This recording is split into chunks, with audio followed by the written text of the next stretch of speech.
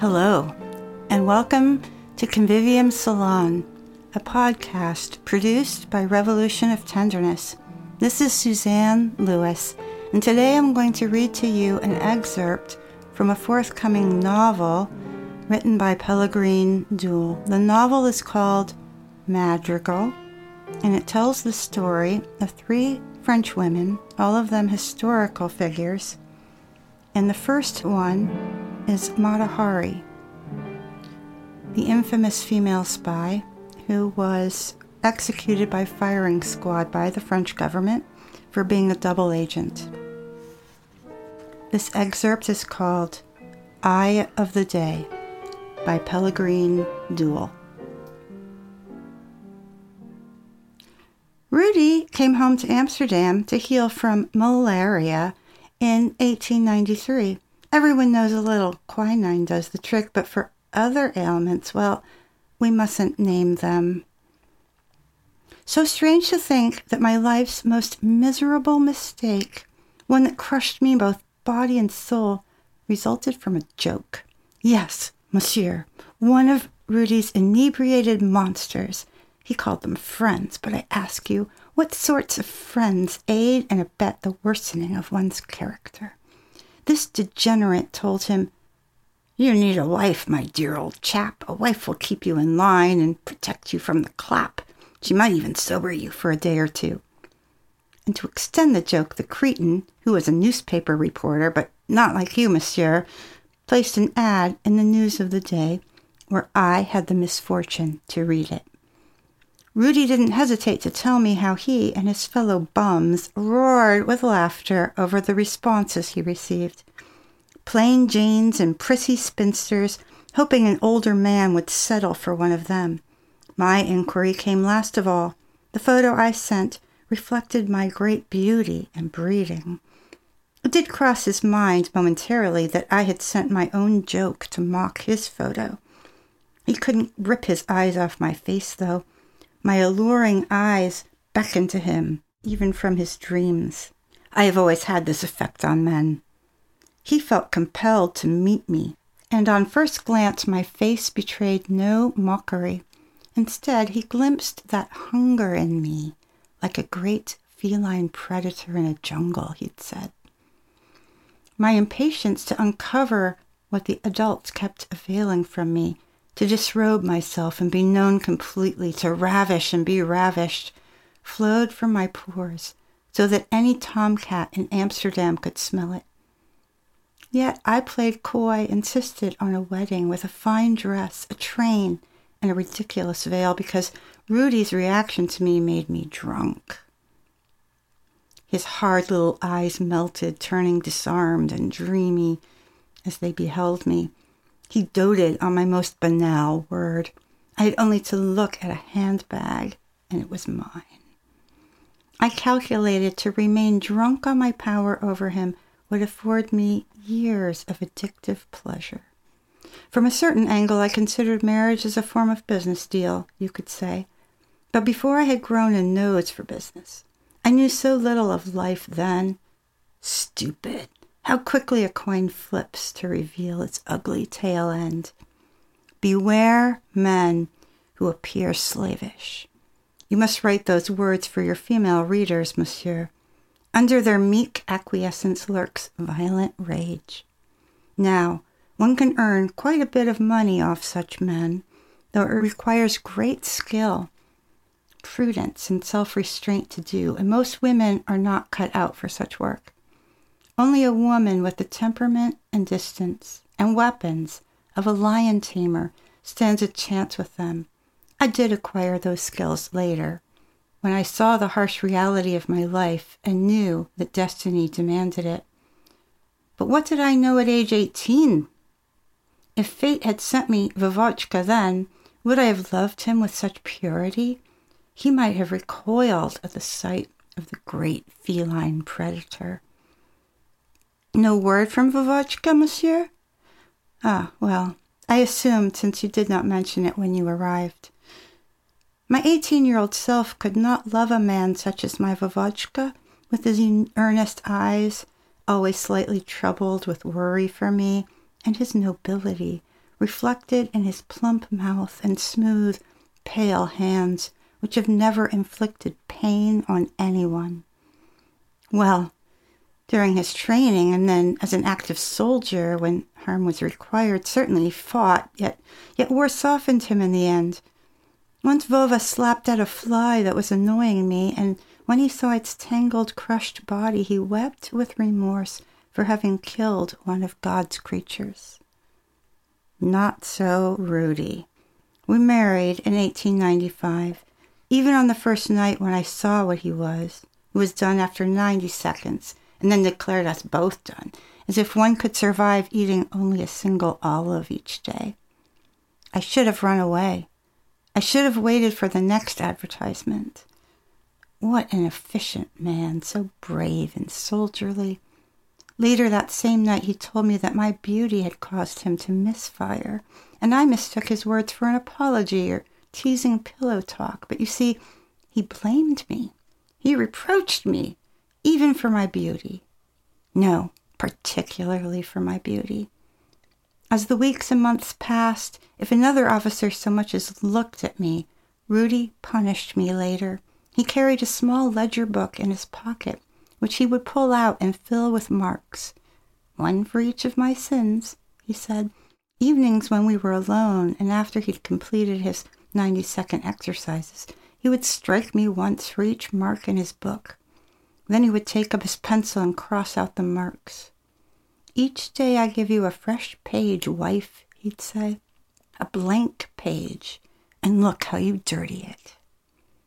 Perhaps now you see my undimmed spirit, monsieur, and you doubt that someone, such as you see before you, could submit to such tortures.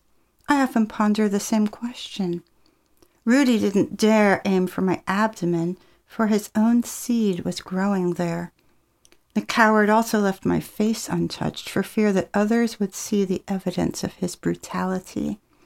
No, his slaps and blows found my more hidden, tender zones and came right on the heels of that 90 seconds of rough treatment. I wonder if you can imagine the unwelcome pleasure mixed with humiliation, which mounted but never found release, and ended in bruises that prevented me from sitting without pain. My little Norman. I didn't mind that when he took up residence in my body, my breasts expanded to over twice their size. But the other changes to my body devastated me, monsieur. To see my ankles thicken, my abdomen swell, then balloon out and wag to and fro, a fat freckle appeared on my lower lip, my skin coarsened, my hair became rough and stiff as bristles. Nothing deterred Rudy from his nightly ritual. However, he showed respect for my navel and what grew beneath it, managing with some contortions never to press against my belly. In this way I learned that we loved something in common, even if not one another. The KNUL cleared Rudy to return to military service in the East Indies, but then I fell ill.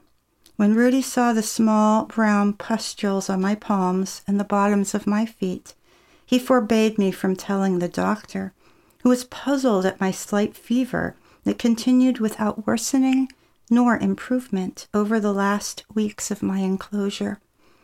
Rudy informed his superior officer that my condition was too delicate for travel.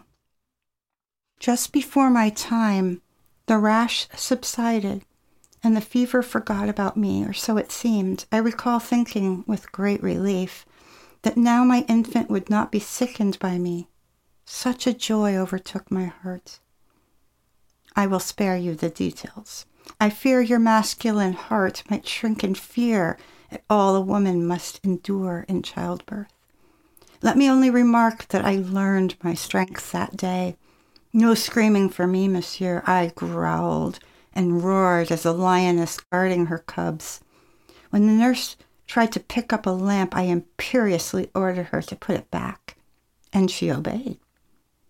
Then, with all my lion's strength, when I pushed him forth, the doctor gingerly laid my sweet Norman onto my belly.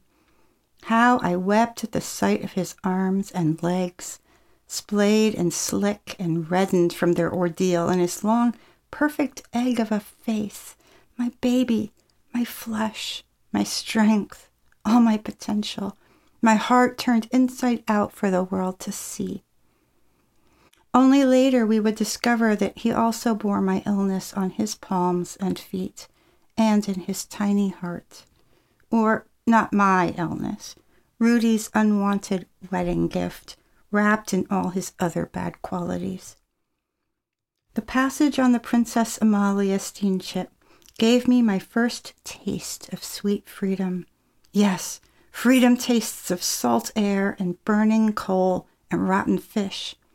How impatient I felt to lose sight of land and to be surrounded by the vast sea. Amalia's prow cut the waves open and tossed them to either side. The sun bounced off the crusting water, which changed color from brown to green to turquoise to white and all shades in between. As I stood at the rail, every muscle in my body seemed to lean forward, to urge the ship to go faster, to make us press on. Mealtimes brought amusing pleasures, too. As Rudy sucked down one whiskey after another, I sometimes managed to elude his hawkish stare and find unattached officers with whom to flirt. I blame Rudy for my wandering eye. If he'd shown me even the smallest drop of devotion, I would not have had to find admiration elsewhere. Or did he want me to become hollowed out, bitter, incapable of vivacity? How could men desire such a woman? And yet their behavior often whittles down their wives' spirits until the broken shell is all that remains. None of that for me, I tell you. Life, and more life, filled me to the brim. No amount of beating could dissuade me from the pleasure of having a man's hungry eyes on me. Pushing Norman's pram on deck seemed to make me more desirable to the other men, too. That surprised me. Perhaps my baby represented an added challenge? Meanwhile, each day drove us deeper and deeper into the strangeness of foreign skies. Did you know that the sky changes mood according to her location? She smells so much more readily the further south you come, until her expression glitters hot as molten iron. Even her blue alters according to location. The men change according to her fancy, too. The pale Dutch on board Amalia needed hats, parasols, and awnings stretched above their heads, but my skin soaked up the sun and grew darker with each new port of call, so that I fancied myself a chameleon, adapting to the natives of each new latitude. No, that's right, not all of them. Though I wished to turn black as ebony, I grew only as dark as an Egyptian. This transformation of my skin reminded me of Norman's growth while he lived in my belly. Somehow I was ripening in preparation for my own birth. When we entered the Suez Canal at Port Said, throngs came to the banks to witness our passage. The engine slowed to a whisper as we crawled through the narrow canal. Large white birds flapped along the bare masts and sometimes dove at the Dutch if they remained too still. As the ship slowed, I paced the deck with greater urgency, willing us forward, as though my own desire could compel the ship to move more quickly. What a relief to break out into the Red Sea and later to the Arabian Sea, where the captain could order more and more coal onto the fire and for all the sails to be flung at the wind, so that we finally flew out across the water again. The entire trip lasted a little over a month. We met up with some squalls and one little storm, which sent all the other ladies, and Rudy himself, clutching my Norman, scurrying to their cabins. To convince the deckhands to allow me to stay outside, I had to consent to being lashed to one of the masts, where the sea kindly blew up and around me so that I felt myself surrounded by rain mixed with ocean droplets and wind gusting from all directions at once. What a frenzy of passion! I recognized the storm because we were kindred. Finally exhausted from having been battered for hours, I descended to my cabin, where Rudy began a tirade, but I, utterly spent after communing with the storm, passed out in my bunk into a sleep so deep that no further abuse could awaken me. And thus, after a brief call at Batavia, the Amalia brought us safely to Samarang. That rough 90 seconds, followed by the slaps and weak punches over all my bare skin, left me in a state, turning the heat up underneath me. I began to cast about, anxious to find a way to cool myself and to escape the humiliation, which I have since sworn never to allow again. I considered an affair with our gardener, who spoke no Dutch and could not tattle. I'm not proud of the hours I spent fantasizing how I'd entrap him, threaten him if necessary, and use him as Rudy used me, though with far more gentleness. I wouldn't strike him, I vowed it, so long as the gardener satisfied me. That adventure, once I embarked, left me disillusioned. The gardener offered no resistance to my advances, though he showed no real interest. With an impassive face, he simply performed his gymnastics, which, to be fair, were far more imaginative and drawn out than anything Rudy had executed. His scent of the soil mixed with his perspiration, salt bitter as an aperitif, inebriated me. For the first time I experienced what you French call jouissance through the ministrations of another. I didn't lose anything, that is the wrong way to speak about it, but I consider it my first time. All the while, though, his face, so devoid of expression or feeling, and the furtive way he covered himself at the very moment of completion, dashed from the room when he ought to have kissed me, caressed me, and whispered, "Camus cantique," left my heart cold, empty, and bored. But what could I do? One cannot beat a man to induce him to be sweeter. Evidently the traitor told his wife, as I came to learn later, but I get ahead of myself. Don't mistake me, monsieur. My tears are not for the gardener, nor his betrayal. You will see. When next I saw Rudy, my chin lifted like so, and my face must have beamed with victory, because he said, "Why so smug and conceited, wife? What mischief have you done to splatter my good name, which after all you have misused so many, many times?" But as no visitors had come to call, and as the notion that I would play at his own game of mixing with the locals could never occur to him, my transgression didn't materialize as a mark in his little book.